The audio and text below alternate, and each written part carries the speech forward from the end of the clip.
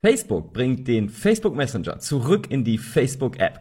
Was also lange getrennt war, kommt wieder zusammen, um vermutlich dafür zu sorgen, dass die Facebook-App auch noch genutzt wird.